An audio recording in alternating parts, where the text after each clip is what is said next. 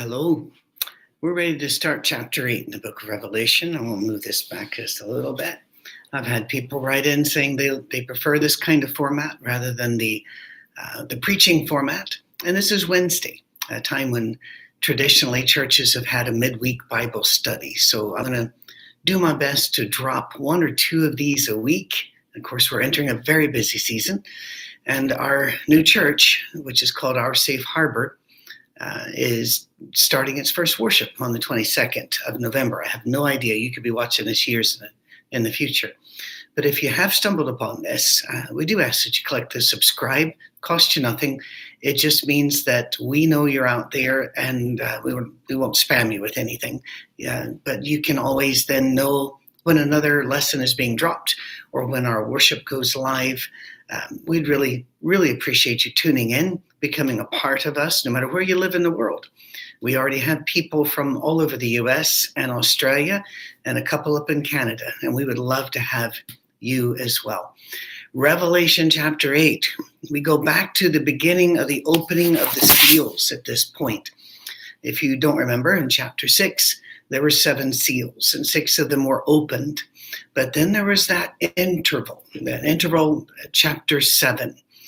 That was very common back in the day, to interrupt a play by having a narrator or a comic character or one of the gods to come on the stage and to, if the play was going very dramatic at that point, they might come in to let you know it's all going to be okay. This will be okay. Remember that. And then they go back to the play. Or they'd come in and say, now they seem very happy, but this is all going to end in tragedy. Then they would go back out. It was to reassure the audience that things were going the way that they're supposed to go and that they're going to end the way they're supposed to go. Because unlike today's movies and plays and such, not movies, but plays back in the ancient days were designed to be known by the people. These were well-known stories, and they're just adjusting the stories, giving a little more drama or comedy, or just trying to flesh them out. But once again, no surprises, so they throw in a narrator. Well, chapter 7 kind of does that, because after 6 of the seals in chapter 6, things were looking rather dire. So we needed to have assurance that all of God's children would be saved and will be in the throne room of God. The battles are real, and the phrase, the Great Tribulation, which was God's description of the life and the hard life that these people had and were going to have, that's not forever. The tribulation will end. It will all be okay. The narrator is popping in to say, God's got this and God's got you. And then we go into chapter 8. It's rather like those comic posts that you sometimes run across on Twitter, where somebody will, and I'll just do a really short one here, somebody will say, man to wife, are you all right? And she responds, of course I'm all right. Then underneath it'll say, narrator, she was not all right. That's what chapter 7 does, but does it in a much more holy and religious way.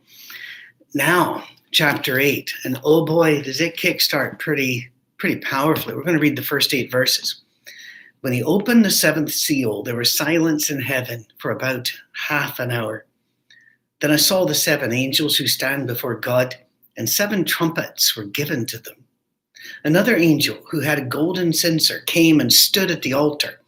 He was given much incense to offer with the prayers of all God's people on the golden altar in front of the throne. The smoke of the incense, together with the prayers of God's people, went up before God from the angel's hand. Then the angel took the censer, filled it with fire from the altar, and hurled it on the earth. And there came peals of thunder, rumblings, flashes of lightning, and an earthquake. Whew! Let's catch our breath. The silence in heaven is, of course, a metaphor, a symbol. It's poetic license to help us understand, to feel, and to sense that God is at work, even in the silence. That the silence of God does not mean he is not going to act, or that he doesn't have a time that he has chosen to act, or a trigger, a cultural behavioral trigger on earth when he will act. God does not move without thought and deliberation. He is not a capricious God. That is something which is very, very different from the mythologies that have always been around humankind. Joseph Campbell did a whole lot of work on mythology, and he was hot commodity back in the 80s with National Public Radio and Public TV and a lot of books. And they were, very, very worthwhile reading, frankly. But the myths that are all around us, there's something about those gods. They are greedy. They are lustful. They are combative. They're not nice. And then you have our God. Quite the difference. Our God moves with deliberation and wisdom. Same way, or the same reason that Genesis 1 and 2 were written in the way that they were. In the time of Moses, if he was the first one to write those down, or he's the one that recorded them in the version we have, I have no way of knowing. But certainly an incredibly ancient poem given to us by God. I certainly believe that. And it was done in a way that Moses could understand it. There's no way Moses is going to understand chemistry and biology and geology and astronomy and physics and then quantum physics. He's not going to get that. So God rolls out an answer to the mythology that was all around Moses. At that time, the saga of Gilgamesh, or the Gilgamesh saga, was all the thing in the cultures around Moses. And therefore, in that saga, creation is a matter of violence and anger and debate and warfare among the gods, and just the most extreme things. And so God wants to explain to Moses, there is a God, but he's not like these myths. And so he lays out order, purpose, leading up to mankind, and a relationship with mankind. That's a good thing to know about God, is that he is very deliberative in our view. The Bible even says he's not quick to anger. He doesn't just jump on things like we do. And we do. Let's just admit it. You can remember, if you can cast your minds back that far to when you were teenagers and you'd meet someone you thought, oh my goodness, that's the one for me. And you'd be praying, God, that's the one, make that one the one. About 3 weeks later, you're going, smite them, Lord, smite them heartily. We're like that. We're reeds in the wind, but he is not. And that's good news. In Scripture, the response to seeing behind the curtain and to seeing the why behind the what is awe and worship.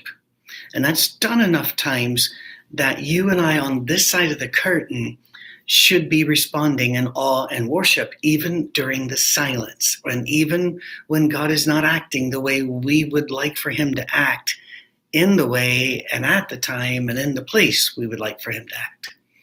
But we're not God's advisors, and we're certainly not God's. So God is at work.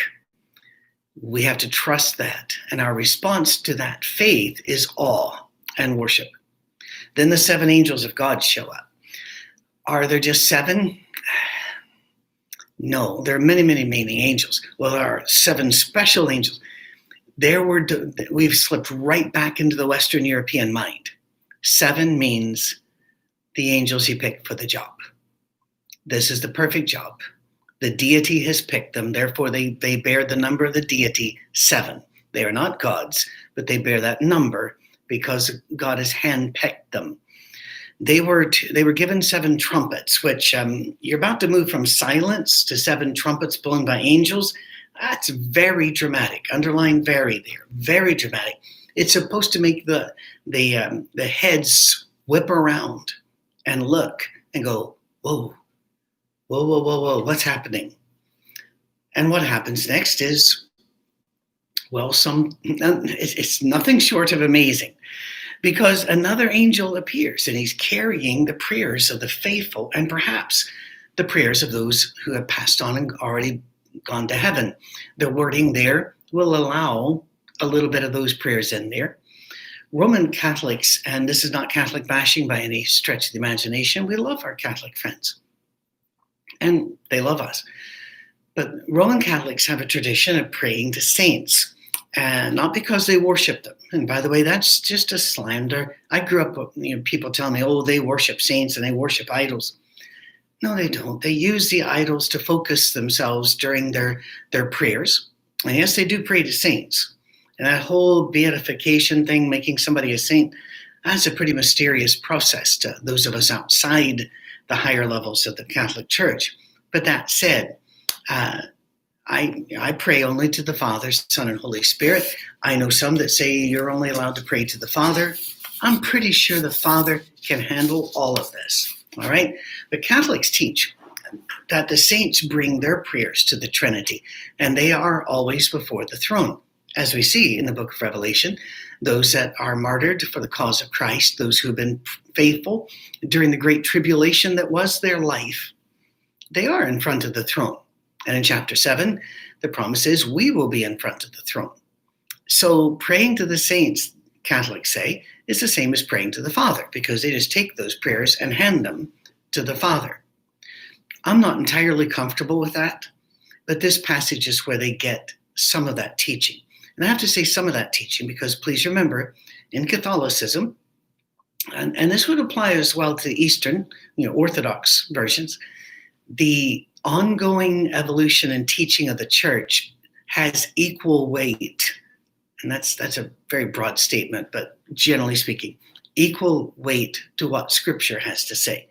So if you go to a Catholic church, I remember the first time I went to one, I had always been told, Catholics don't read their Bibles. They don't know, they won't.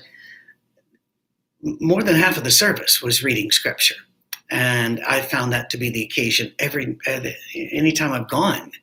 So a lot of Scripture's out there. So you might say, well, what about this verse? And then they might hold up the teaching of their church to show you that they believe the Bible was not something which was an anchor to hold them back, and the teaching of the church moves them forward.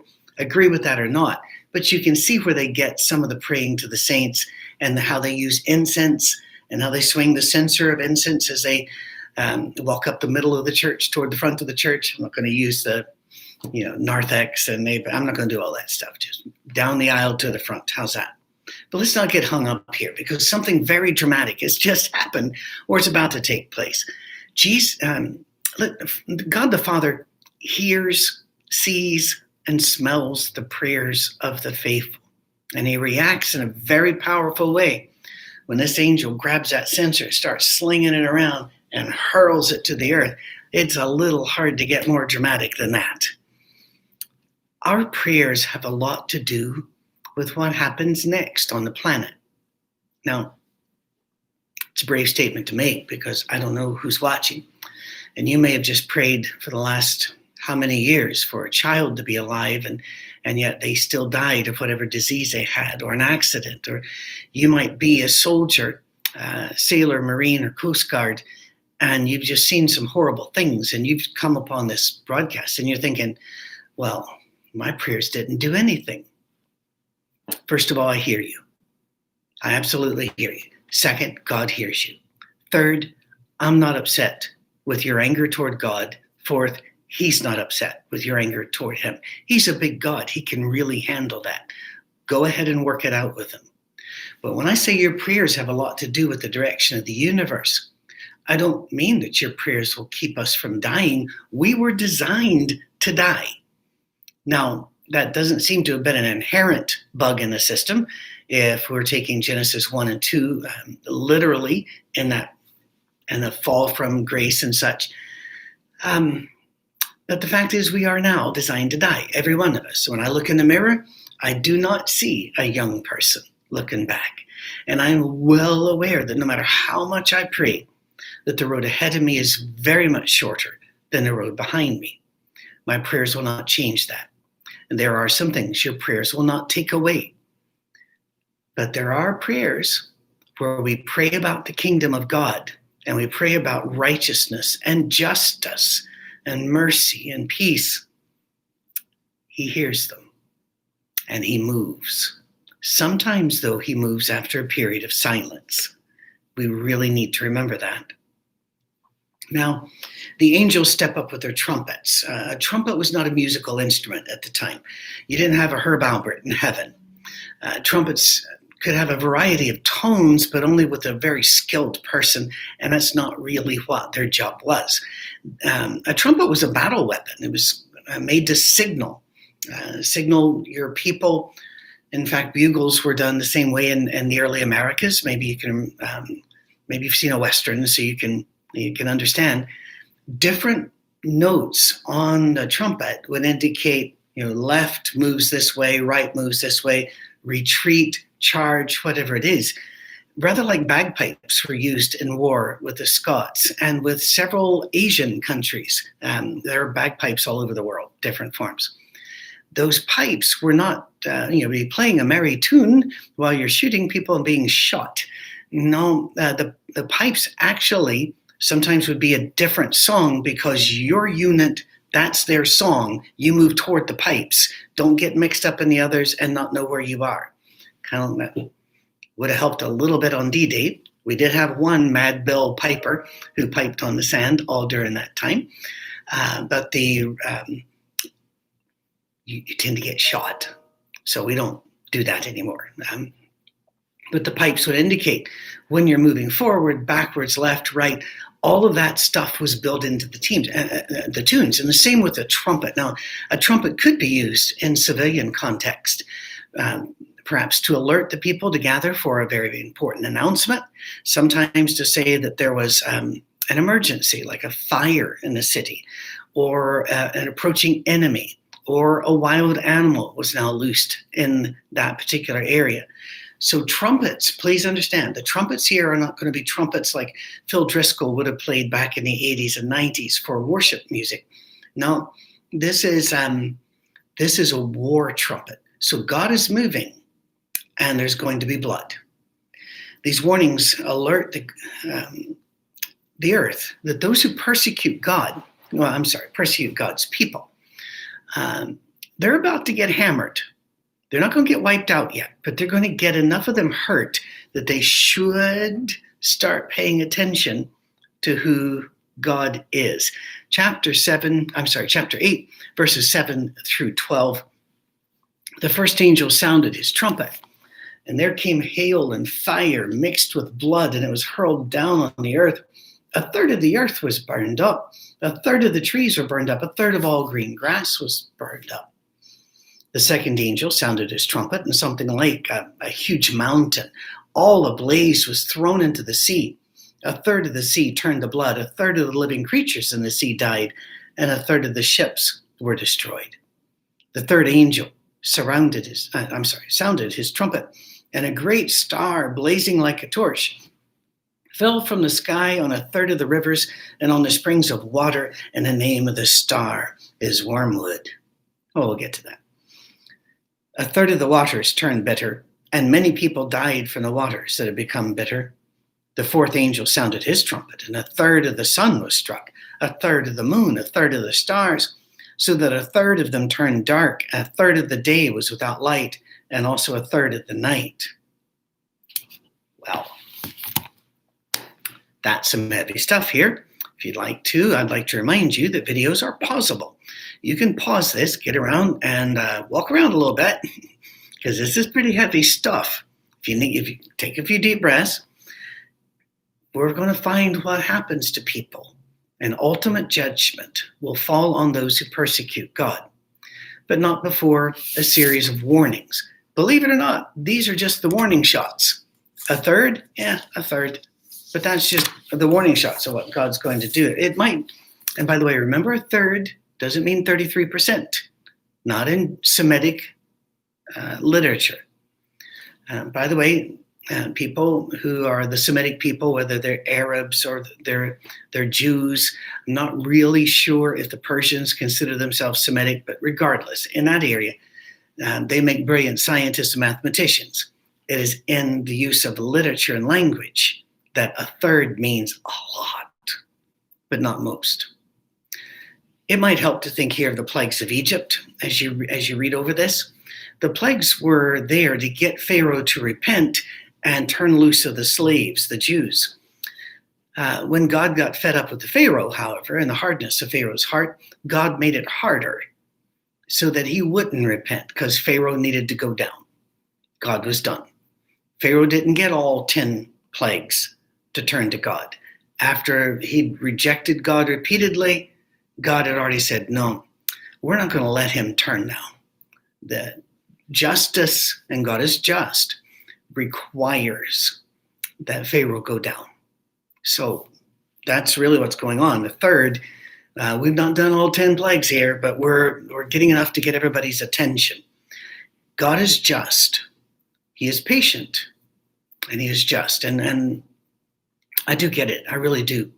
God is far more patient with other people than I want him to be. But I want him to be even more patient with me. Can you say that? I bet you can. I bet you can. We always like to be judged on our intentions and our overall attitude toward the right, right living and right theology or whatever. We want other people to be judged on what they do, not their intentions, not their attitude, but they did that, blow them up, God.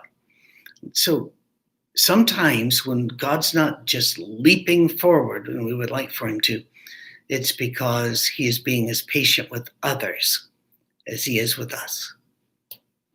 It really isn't profitable, by the way, to go through historical records and try to figure out, all right, this trumpet was trees and it was this earthquake and there was this volcano over here. And people do try, but several problems. One, we don't have complete records, so we don't know all of the bad things that happened there. You got an impartial list and you're trying to force a scripture on it. Not a good idea. Two, this is written in signs and symbols. It's not news bulletins. Three, everybody seems to come up with a different list because of the problems of A and B. They keep insisting these are real, actual, special events, and we're the ones who know it. We got it. Why should we think you got it when nobody else did? It's just, don't do that. Besides, all of this is missing a point. The people who heard this, they did not have copies. They could not have written it down. This book was circulated, and sure, there were copies made eventually, and those were circulated. And that took a lot of time when you're doing these things by hand, and they have to be so precise. And by the way, they were super precise. So this whole idea of, well, the Bible changed so much over time, not so much. But the people heard these things. So it's not like they were making a list. All right, lads, we need to find these things in the next. No.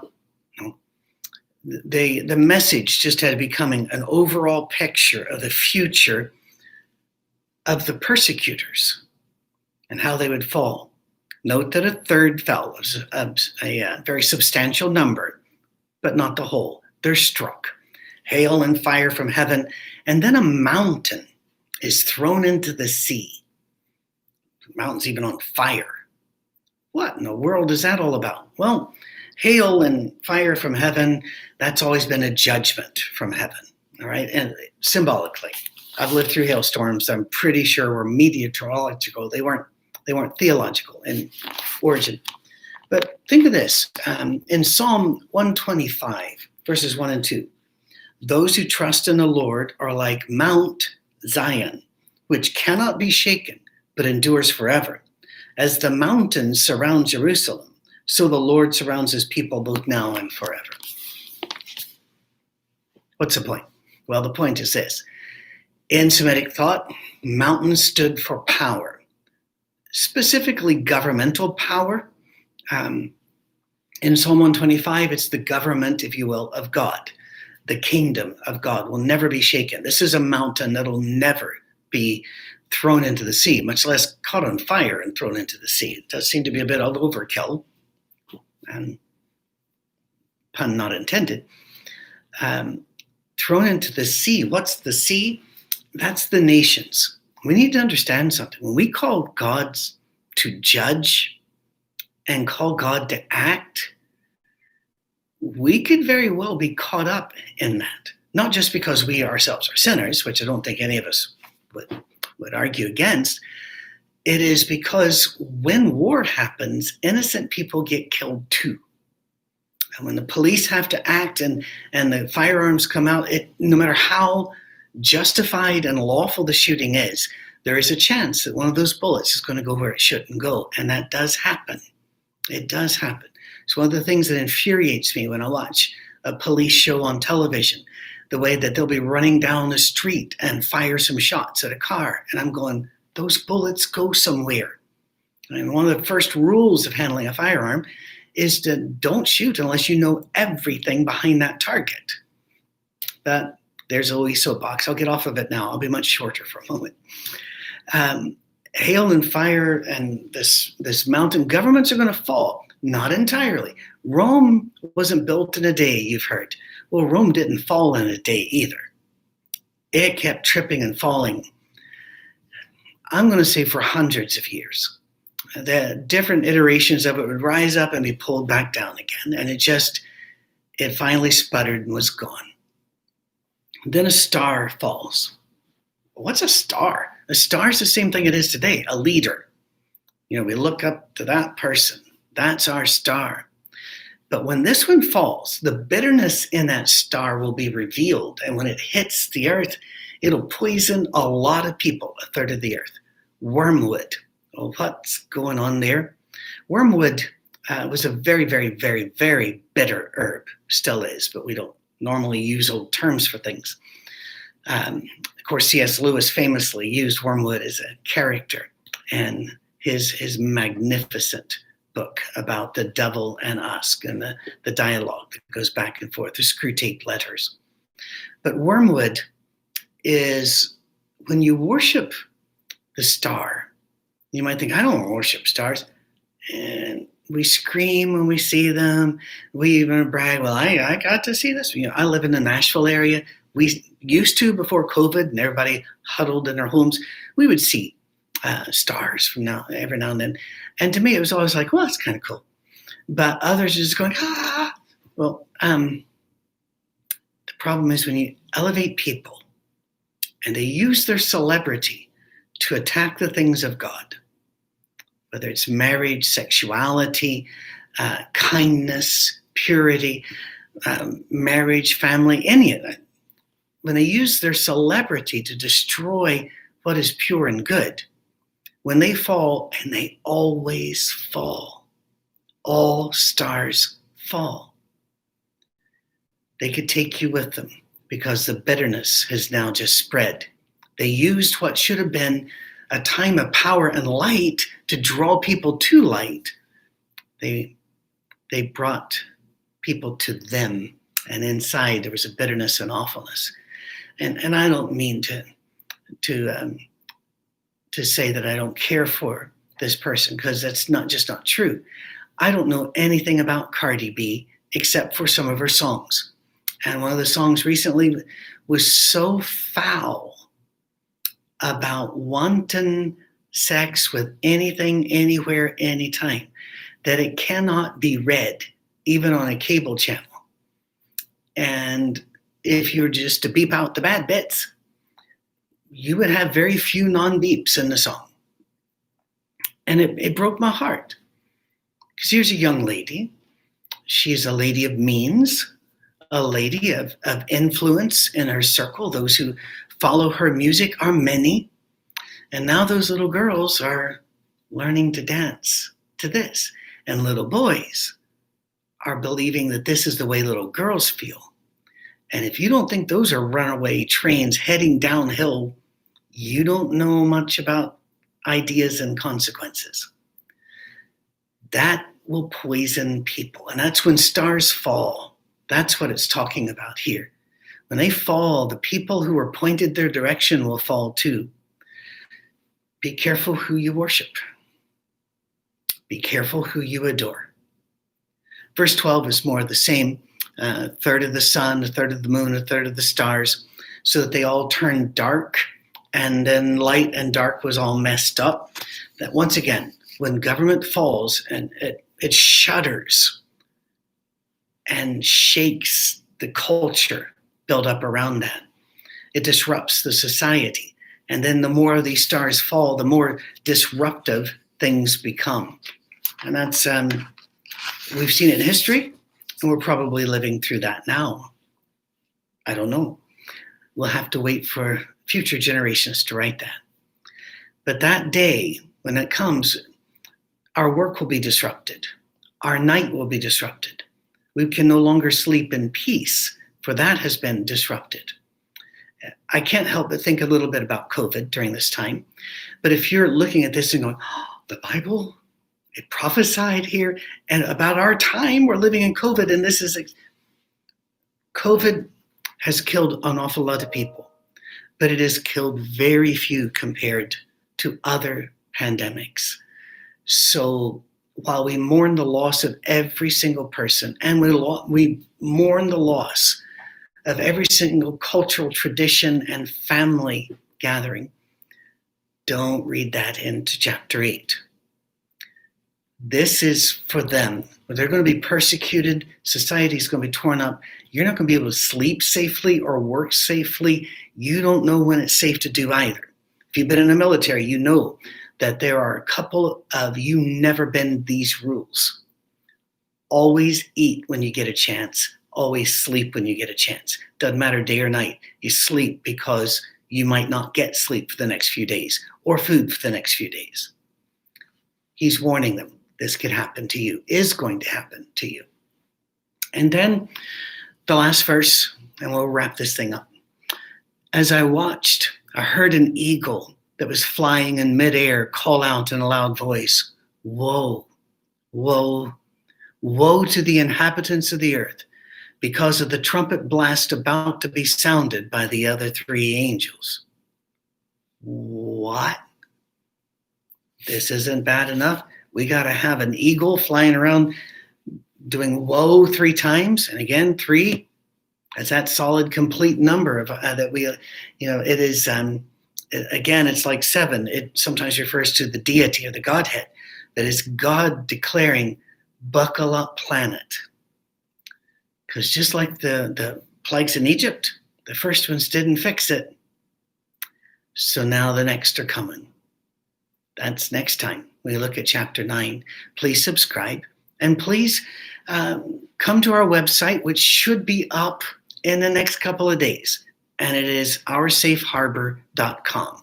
Oursafeharbor.com. Follow our worship services. And if you don't have a church where you're led and fed and you would like to help us do this, because we can only do it if we have the funds to keep Cammie and I alive and a few other people alive, feel free to use Tithely, which is a wonderful app for churches to get right to us. We're going to set up a PayPal and some other things, but right now it's either the post, the mail, or Tithely.